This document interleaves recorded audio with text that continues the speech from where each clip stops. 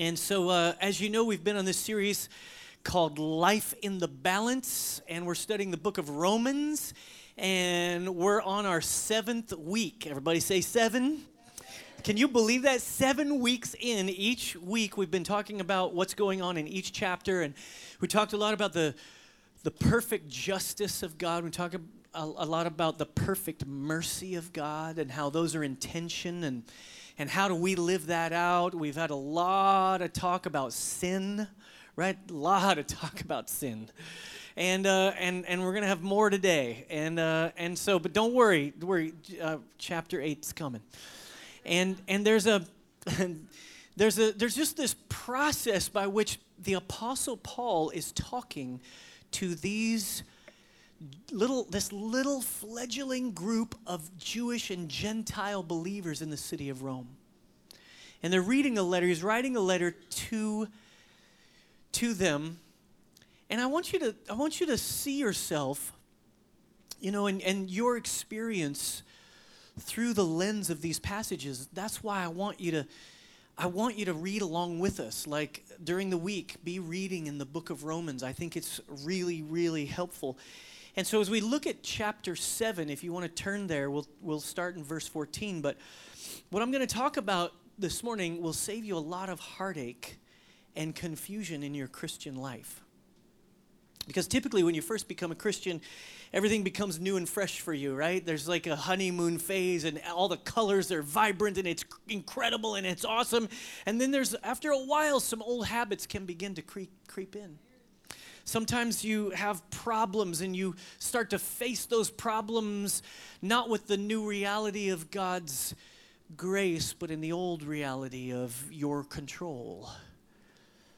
So it's easy to start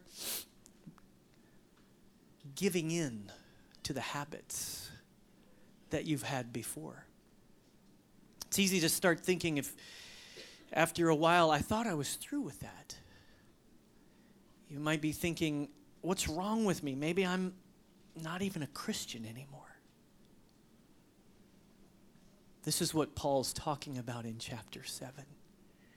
And we need to unpack it. Let's pray. Father, would you give us insight and revelation to your word? Let it come alive in all of our hearts. Shine the light of your word into every dark place. And give us your grace so that we can obey and respond. In Jesus' name, amen. Romans 7 verse 14 says this: we know that the law is spiritual, but I am unspiritual, sold as a slave to sin. I do not understand what I do, for what I want to do, I do not do, but what I hate, I do. And if I do what I do not want to do, I agree that the law is good. As it is no longer I myself who do it, but it is sin living in me. I know that nothing good lives in me, that is in my sinful nature. For I have the desire to do what is good, but I cannot carry it out. For what I do is not the good I want to do. No, the evil I do not want to do, this I keep on doing.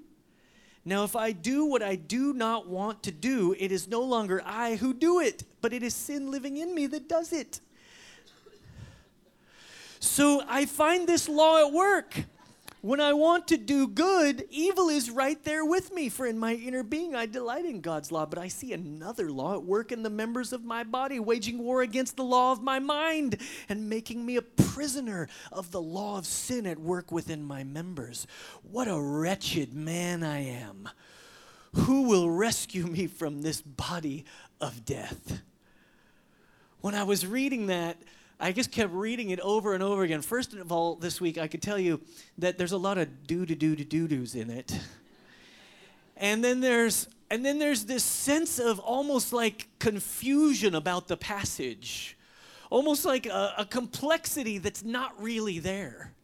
Like it seems complex because of the way Paul is trying to unpack it, but it's really pretty simple. And then I couldn't help but think of a movie scene that's one of my favorite scenes of all time. A moment of confusion where a choice must be made. Yes, I speak of the battle of wits in The Princess Bride.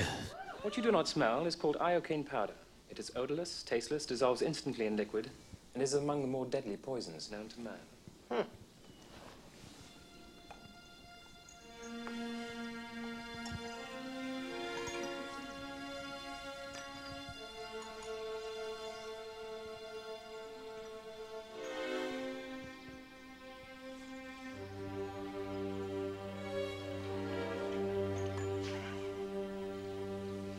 All right. Where is the poison? The battle of wits has begun. It ends when you decide and we both drink and find out who is right and who is dead. But it's so simple. All I have to do is divine from what I know of you. Are you the sort of man who would put the poison into his own goblet or his enemy's? Now, a clever man would put the poison into his own goblet because he would know that only a great fool would reach for what he was given. I'm not a great fool, so I can clearly not choose the wine in front of you. But you must have known I was not a great fool. You would have counted on it, so I can clearly not choose the wine in front of me. You've made your decision then? Not remotely, because iocane comes from Australia, as everyone knows. And Australia is entirely peopled with criminals. And criminals are used to having people not trust them, as you are not trusted by me, so I can clearly not choose the wine in front of you. Truly, you have a dizzying intellect. Wait till I get going. Where was I? Australia. Yes, Australia. And you must have suspected I would have known the powder's origin, so I can clearly not choose the wine in front of me. You're just stalling now. You'd like to think that, wouldn't you? You've beaten my giant, which means you're exceptionally strong. So you could have put the poison in your own goblet, trusting on your strength to save you, so I can clearly not choose the wine in front of you. But you've also bested my Spaniard, which means you must have studied. And in studying, you must have learned that man is mortal. So you would have put the poison as far from yourself as possible, so I can clearly not choose the wine in front of me. You're trying to trick me into giving away something. It won't work. It has worked. You've given everything away. I know where the poison is. Then make your choice. I will. And I choose. What in the world can that be? What? Where? I don't see anything. Oh, well, I could have sworn I saw something. No matter. What's so funny? I'll tell you in a minute. First, let's drink. Me from my glass, and you from yours.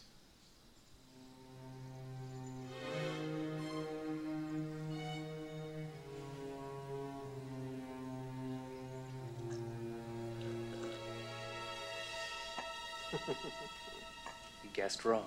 You only think I guessed wrong. That's what's so funny. I switched glasses when your back was turned. Ha ha, you fool. You fell victim to one of the classic blunders. The most famous is never get involved in a land war in Asia, but only slightly less well known is this.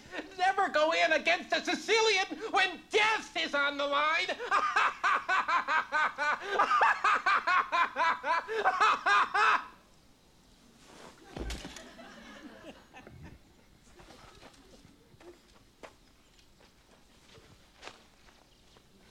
Who are you? I'm no one to be trifled with. That is all you ever need know. To think, all that time it was Shortcut that was poisoned. They were both poisoned. I spent the last few years building up an immunity to iocane powder.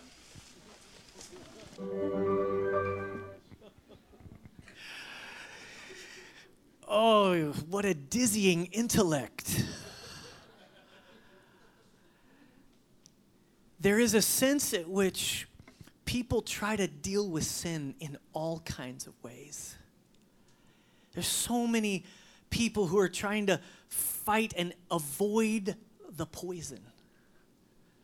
Right? And there's a choice to be made. Many don't understand what sin even is. Some act like it doesn't even exist. It's not even real. It's something some religious person made up. Some people, they believe it won't actually kill them. It's just a little tiny white lie. It's not anything big. Some try to cheat it. Some try to outsmart it. They think that they can put everything in just the right position so that sin won't take them over. Still others think it's simply a religious fairy tale made up by people who made up The Princess Bride. Listen, you and I can try to outsmart sin, this thing in our lives, We can try to say, look, I think I'll do this, I'll do that, I won't look at this, I'll make sure that I'm over here making this happen, I'll make sure I'm really involved, I got to stop taking this substance, I really have to try harder.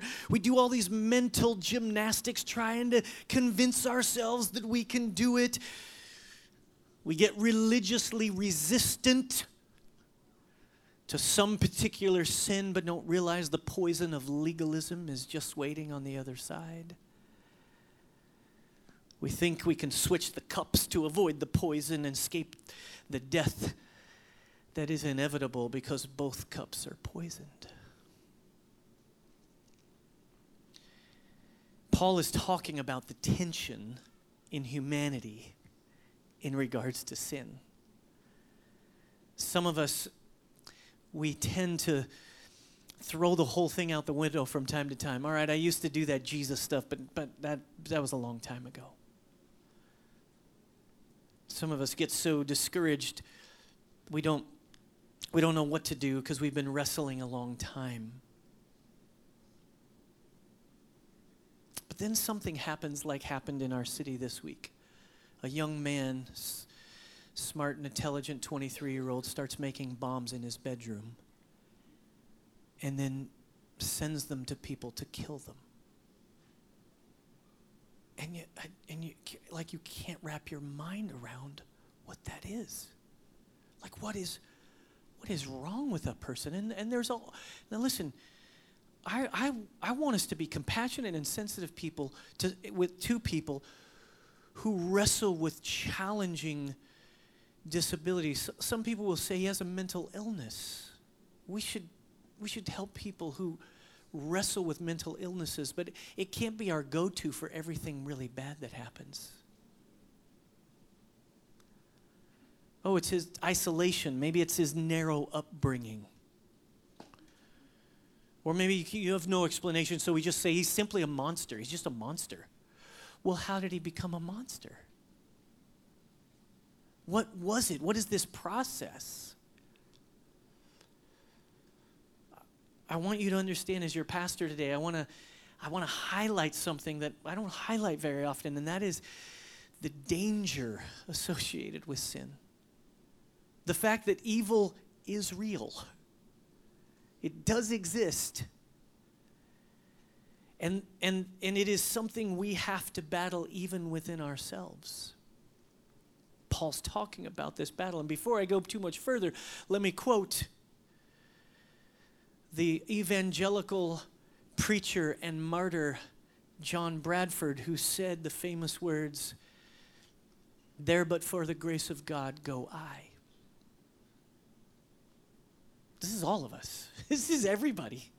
This is me, this is you, Paul is describing something here. I'd like to suggest to you that in chapter 7, Paul is trying to help us understand how dire the consequences and the circumstances are. He's helping readers in this little Roman community of Jewish people and Gentile Christians, how critical it is that they choose well. He's painting a picture of slavery, of internal conflict and tension, because a great civil war rages within every person. He's trying to lead us down this path to choose the solution of Christ and the work of his Spirit. But today, along with the Apostle Paul, I want to keep shaping this most challenging of human conditions, which is this agonizing and frustrating reality that all great pieces of literature and movies, books, plays, they're all written around this idea. It is that of the tragic hero. The hero who has supernatural powers but has a fundamental flaw. A horrible judgment, a horrible decision that actually is his undoing to destruction. And here in these verses, the Apostle Paul, he's not trying to confuse us like Vicini. He's not trying to confuse us. He's trying to explore the complexity of it and point out the fact that there is a simple solution. But here's what he says in verse 14 as we go through it. The first thing he's saying is, number one is, I have a new nature. I have a new nature. That's your first fill in the blank. 2 Corinthians 5:17 says, therefore, if anyone is in Christ, he is a new creation. The old is gone, the new has come. Every person who comes to Jesus and says, I'm going to give my life away. I'm going to surrender all. I'm going to yield to Jesus. You know what happens? There's a miracle. You are born again in that moment as you surrender to him, as you yield to him. And when you're born, it's not just, oh, I have some new ideas that I'm going to try to work into my life. We're not talking about just adding Jesus to our list of hobbies. We're not talking about just adding Jesus to a great meal. Okay, Jesus, we just pray over it. No, we're talking about something a supernatural thing that goes on inside of a person. Like something comes alive. A spiritual birth happens. That's why Jesus calls it being born again in John 3. That's what it's called, being born of the Spirit. You've already been born physically. Now you are born spiritually. And when you're born spiritually, you have a new nature. And this nature, when we follow Jesus, we become a Christian, this new nature wants to do what's right, wants to please God, wants to live for God. That's the sincere, earnest desire of every believer. But there's the second thing. Number two, I still have an old nature. This other nature, the nature we had before we became a Christian. Ephesians 4:22 says, when Paul was talking to the Ephesian believers, he says, you were taught with regard to your former way of life to put off your old self, which is being corrupted by its deceitful desires. See, it's our old nature that wants to sin, that never wants to do right. Our old nature couldn't do right if it wanted to. It doesn't have the power to do what's right, at least not for very long. The old nature will never change. You can't whip it into shape. You can't discipline it. You can't, by your own power, change it. Here's the one thing about your old nature. Your old nature doesn't die when you become a believer. Man, I wish that thing went away. You still have it. As long as you live on this earth, you're going to have some old desires that try to creep up and take over. What a bummer. Everybody say it. What a bummer. And if you deny it, you're in trouble. And so because you have two natures in your life, there's a civil war that's raging in your life. Here's how Paul said it in Galatians 5:16-17. He said, so I say, live by the Spirit, and you will not gratify the desires of the sinful nature. For the sinful nature desires what is contrary to the Spirit, and the Spirit, meaning the Holy Spirit, what is contrary to the sinful nature. They are in conflict with each other, so that you do not you do not do what you want. Did you see it? There's a civil war going on in your life between your old desires and driven by your flesh and your new desires driven by God's Spirit that is living within you. Your old nature is wanting to stick to your old ways, to indulge in your flesh. Your new nature is wanting to adopt new ways, to follow after God. And that's why they're in conflict with each other. And that's what the Apostle Paul is talking about in chapter 7. I don't know if you realize it, but today is Palm Sunday. Palm Sunday on the church calendar is the day before Easter every year, and it is the day that's commemorating, the reason Palm Sunday has that name is Jesus came into the city of Jerusalem to great fanfare. He rode on a donkey, and they waved palm branches in front of him, and they were like making a big display, and it seemed like everyone in this city was really excited about Jesus. All the miracles, all the signs and wonders, all the stuff that happened, they were embracing Jesus as the Messiah. Think about it. The disciples felt validated in their sacrifice of, following Jesus for 3 years, and they knew that this was the long-awaited deliverer. But then, think about this. Are you still with me? Only 4 days later. 4 days later, the crowd is completely turned on Jesus and demanding that he be crucified. Peter is denying that he even knew Jesus. Not just once, but 3 times he denies him.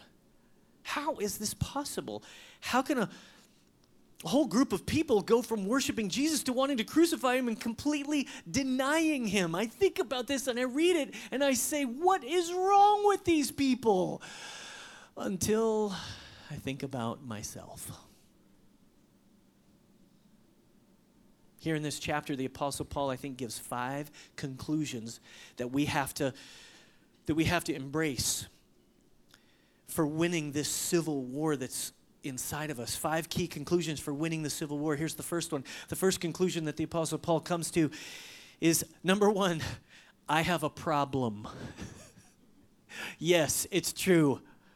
I have a problem. Verse 14 says, we know that the law is spiritual, but I am unspiritual, sold as a slave to sin. The first thing the Apostle Paul says is, okay, my name is Paul, and I have a problem. Yes, it's the first step to every 12-step program. If you never come to the first step, you will never get through this thing. If you don't admit that you have a problem, there is no way that you can deal with sin adequately. Before you can ever get victory in your life, you have to face the facts. You have to face the reality that these two natures are warring within you. So many people never start here. They don't really admit that there's a problem. They don't believe that sin even exists. They don't think they're that bad. They don't acknowledge that sin is an evil. That sin is an evil dwelling within them, which means they don't, here's the thing, if they don't admit it, they don't really need a Savior. If you don't come to grips with, now Christians a lot of times, they'll be like, it's not really a sin, it's more of an issue. No, it's a sin. Stop it. I knew one pastor who said, if you can call it a sin, you can get rid of it. Because Jesus can deliver you from every sin. You have to say, I have a problem. Because you can't, if you don't need a Savior, it's like, oh, I'm fine, I'm good. I just need to work on it a little. But then you ask them to explain the Austin bomber, and they can't.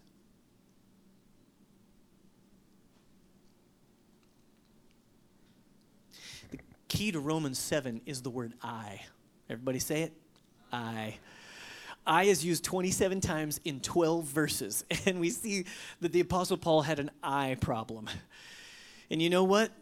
That's your problem, and that's my problem as well. Because, see, friends, my biggest problem is not the devil.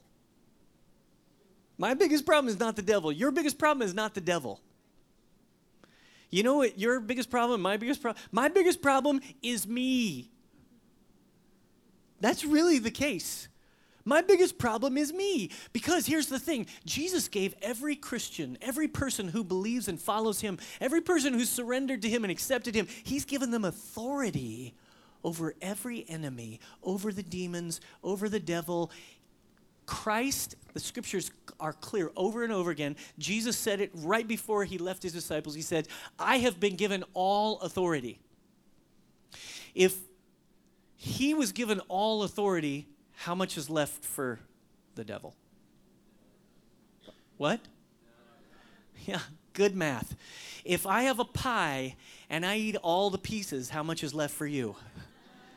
None. None. He has all the, you know what the problem? The problem isn't the devil, it's me. My new nature wants to do right, but my old nature continually wants to do what is wrong. The second conclusion that the Apostle Paul comes to is, I'm confused. I'm confused.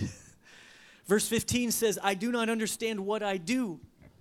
For what I want to do, I do not do. But what I hate, I do. I've heard so many people sit in my office as a pastor and describe this. I hate this and I don't want to do it. Is it weird that I have some kind of comfort that the Apostle Paul himself has said this?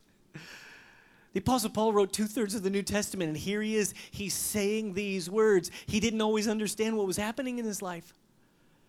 All of us come to this moment where we're like, oh, what I hate, I actually do. And here in this verse, the Apostle Paul's wrestling with two perplexing questions. Two perplexing questions. You can write it on your own if you want. Here's the questions. How can I stop doing bad things? How can I ever start doing good things? How can I stop doing bad things, and how can I ever start doing good things? It's so empty. I just have to do better. People wilt, they crumble, they're crushed under the weight of do better. Doesn't matter who you are. Listen to what the Apostle Paul is saying, that he just can't seem to do right. He says, what I want to do, I end up not doing. What I don't want to do, I end up doing. This is exactly how it is with all of us, because how many of us start the day with the best of intentions? Today is going to be the day. It's going to be different. I'm not going to do such and such. I'm going to do this. And at the end of the day, no such luck.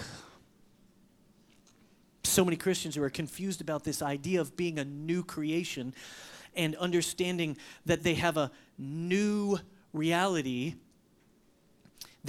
You wake up in the morning, you don't feel very new creation-y. You ever have one of those mornings? I don't feel very new creation-y today. It's hard to feel that way. By the way, this is why the life of a Christian is a life of faith.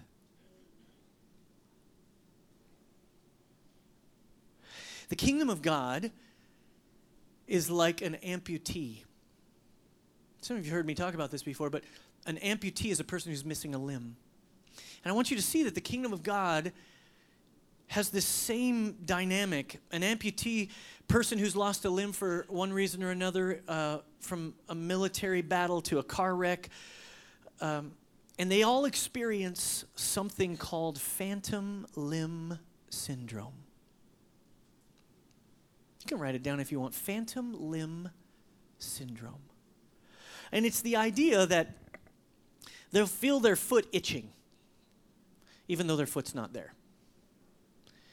And even though they're missing their hand, they can feel that their hand is hurting, even though it's not actually there. And doctors used to simply treat it with medication, Tylenol or whatever. And as they would treat this, it would relieve the symptoms, and they'd stop itching or hurting. Their hand would stop, all that, but only for a short while, and the symptoms would then return. Modern medicine now has discovered something for amputees. They found that the nerve system is still fully functioning, even though the limb is missing. So the nerve endings, which is a really important analogy for us, like you've got a new spirit, but all the nerves are still there. All the wiring's still happening. The body, you still live in it.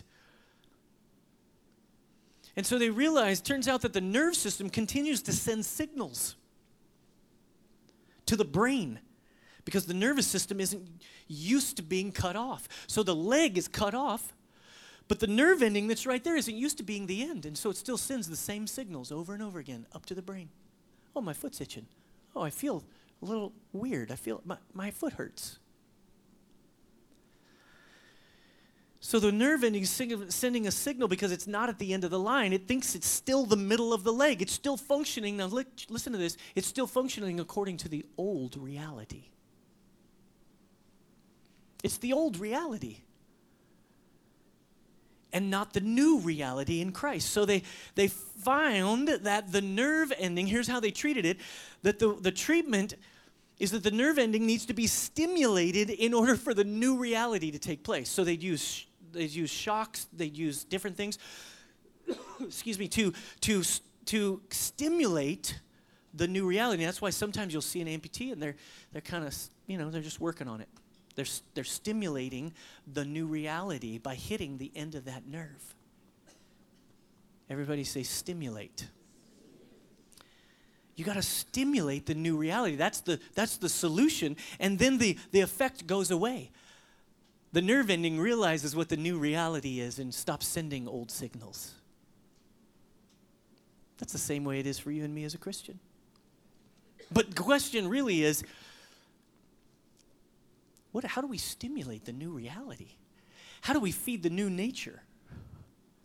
You know what stimulating the new reality is? The old nervous system's still in place. Our body's still here. But you know what you have to do to stimulate the new reality?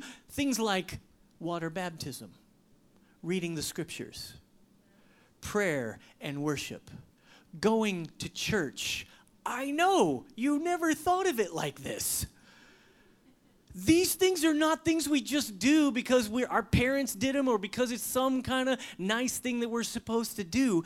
This is still supposed to stimulate a new reality that heaven is coming to earth and heaven is actually in your heart. Paul says, I'm confused. And I think we've all had that experience where we're functioning according to the old reality when there's a new reality sitting right in front of us. Don't be confused. Stimulate the new reality. The third conclusion that the Apostle Paul makes is, I'm frustrated. Ever been frustrated? Me too. Verse 17 through 18, as it is no longer I myself who do it, but it is sin living in me. I know that nothing good lives in me, that is in my sinful nature, for I have the desire to do what is good, but I cannot carry it out. C1 Chapel, the Apostle Paul says, I have these great intentions, but I just can't seem to pull them off. Nothing seems to change. There's an amazing theological book called Frog and Toad Together. And there's a little story in it I want to share with you that talks a little bit about this. Here it is. Toad bakes some cookies. These cookies smell good, said Toad. He ate one. They taste even better, he said. Toad ran to Frog's house. Frog, Frog, cried Toad, taste these cookies that I've made. Frog ate one of the cookies. These are the best cookies I've ever eaten, said Frog. Frog and Toad ate many cookies, one after another. You know, Toad, said Frog with his mouth full, I think we should stop eating. We will soon be sick. You are right, said Toad. Let's eat one last cookie, and then we will stop. Frog and Toad ate one last cookie. There were many cookies left in the bowl. Frog said to Toad, let us eat one very last cookie, and then we will stop. Frog and Toad ate one very last cookie. We must stop eating, cried Toad as he ate another. Yes, said Frog, reaching for a cookie. We need willpower. What is willpower? Asked Toad. Willpower is trying hard not to do something you really want to do, said Frog. You mean like trying not to eat all these cookies? Asked Toad. Right, said Frog. Frog put the cookies in a box. There, now we will not eat any more cookies. But we can open the box, said Toad.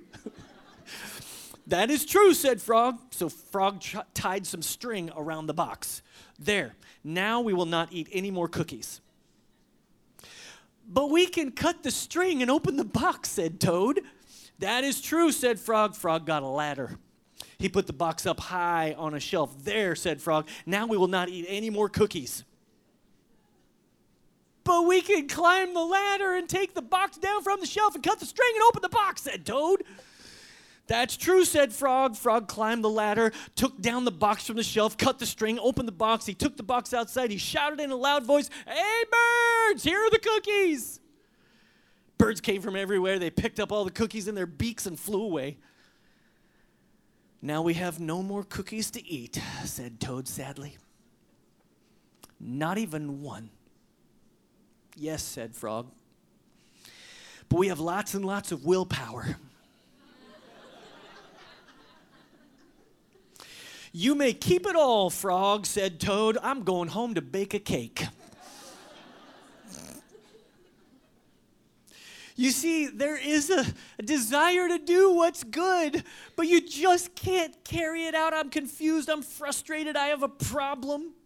This is what Paul's painting in the picture. Number 4, the fourth conclusion that Paul makes in this chapter is, I'm in a battle and I'm losing. Verse 21 says, so now I find this law at work. When I want to do good, evil is right there with me. In my inner being, I delight in God's law. But I see another law at work in the members of my body, waging war against the law of my mind, making me a prisoner of the law of sin at work in my members. I want you to underline those words, law of sin. See, people, the law of sin is just like the law of gravity. You may want to fly, but it ties you down. You may want to flap all you want in your flesh, but you'll never get off the ground in your own effort. Think about this way.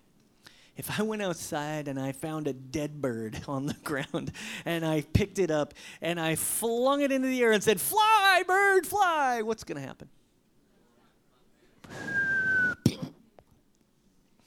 It's going to fall right down. Why? Why is it going to fall right down? Because there's no life in it. There's no life in it. That's how it works with you and me. If we keep God's own command in my own power, if I'm not going to make it if there's no life in it. I'm not going to make it in my own strength because the law of sin makes me dead. That's why I have to have the power of the Holy Spirit breathing life into my soul. That's the only way I'll be able to come alive. And that's what Romans 8 is all about. Hang with me. We'll get to it in a couple weeks. Next week's the resurrection. It's going to be awesome. And then we're going to talk about the life of the Spirit. See, friends, there's only one law greater than sin. The law of sin creates dead people. I'm convinced that our culture is a bunch of people who are dead inside. And they keep trying to do great adventures and do incredible things. And they're having sex with everything that walks because they're just trying to feel alive. Trying to feel alive inside, but they're dead. There's only one higher law, and it's the law of the Spirit. It's a higher law that sets you free from to live the life that Jesus wants for you and me to live, which leads us to our fifth conclusion that the Apostle Paul makes. Number 5, I'm at the end of my rope. I'm at the end of my rope. Verse 24, what a wretched man that I am. Who will rescue me from this body of death? Did you know that the word wretched in the Greek literally means worn out from exhaustion? Worn out from exhaustion. And I think there's so many Christians who feel this way. They're out of energy. They're tired. They've been fighting the battle so long they just can't get the victory. And Apostle Paul is crying out in agony. He's saying, God, I can't change. I can't change in my own power. Who will rescue me from this body of death? Let me share with you the image that is portrayed here by the Apostle Paul in his hearers. They would have understood that in the New Testament times, there were cultures and societies that when a person committed a murder, one of the forms of punishment they used was they would take the body of a person who had been murdered and chain it to the murderer's body. He had to carry around this body as it decayed over the next several days. And they carried it around. It was chained to them. They'd have to carry it. When they went into their house, when they went, wherever they went, when they went to sleep at night, they would wake up in the morning and the stench of death was there. And it would start to rot and begin to stink, continually reminding them. The Apostle Paul is saying here, that's the way I feel. I can't get rid of my old sin nature. See, church family, listen, you'll always have your old sin nature. As long as you're here on earth. And sooner you realize it, the sooner you'll come to despair. And the sooner you come to despair, the sooner you'll understand that there is no option but Jesus. There is no other option. You have to finally yield and surrender. When my boy Zachary was a teenager, he was a lifeguard. And when they were training, and one of the things they taught him was that a person who was drowning cannot be saved sometimes until they're utterly exhausted. A person who is flailing will pull you under and pull you down. And so they would teach that you have to wait sometimes until the person calms down and gives up before you would go in and rescue them. It's the same with us. In chapter 7, the Apostle Paul's the one who's drowning, and finally at the end of the chapter, he gets to the end of his rope. Verse 24 says it like this in the Message Bible. It says, I've tried everything and nothing helps. I'm at the end of my rope. Is there no one who can do anything for me? Now listen to me, family. Stop flailing around. Stop flailing around and trying to figure out how to switch the cups, how to escape the poison. Stop doing all this. Stop trying to outsmart your sins. Stop trying to resort to some kind of legalistic idealism, this kind of discipline that you're trying to create in your own life. Because as soon as you give up, as soon as you will relent, as soon as you realize you're at the end of the rope and there's only one option, it's verse 25 in the Message Bible. It says it this way. The answer, thank God, is that Jesus Christ can and does. He acted to set things right in his life. His life, this life of contradictions where I want to serve God with all my heart and mind, but I'm pulled by the influence of sin to do something totally different. It's the answer only Jesus has that I want to point to you as well. I want you to close your eyes right now, and I just want us to come to this moment. Don't complicate it. Don't try to over-explain it. Don't try to make some reasonable excuse for yourself. Come to the end of your rope. Come to this moment and yield. And some of you in the room have been wrestling with something for a long time. You're struggling with something that's been in your life for a long time. And I'm telling you, God wants for you to be free. His Spirit, His life, He wants to come in. It's the only way. Oh, Pastor Ross, you don't know how many times I've prayed this prayer. You know what? I don't. But God does. And He's not threatened by it. He's not intimidated by it. He hasn't given up. So you shouldn't either. You say, oh, but I've been wrestling for so long and I'm just not sure it's even worth. Listen. God is interested in knowing everything about you and then giving you the power of His Spirit to deal with whatever's going on. And sometimes it takes a lot of cycles. A lot of going around and around and around, and finally you realize,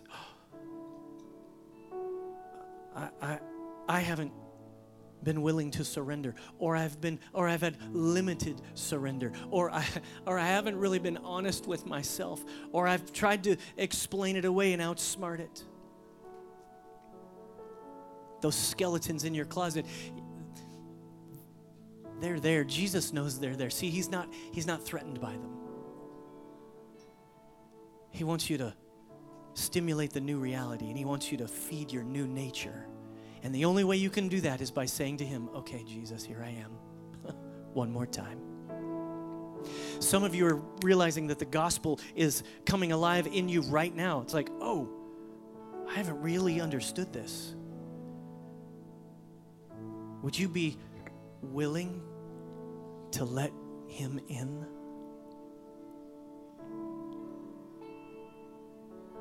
We're going to come to the Lord's table, and this table is a table of life. It's a table of provision. It's got bread on it, but that bread signifies the body of the Lord Jesus as it was broken and as He died on a cross for our healing. And the cup represents His blood being shed and spilled, and that is for our forgiveness, and He has all that here for you today. The only thing He wants you to do is to do the right thing one more time.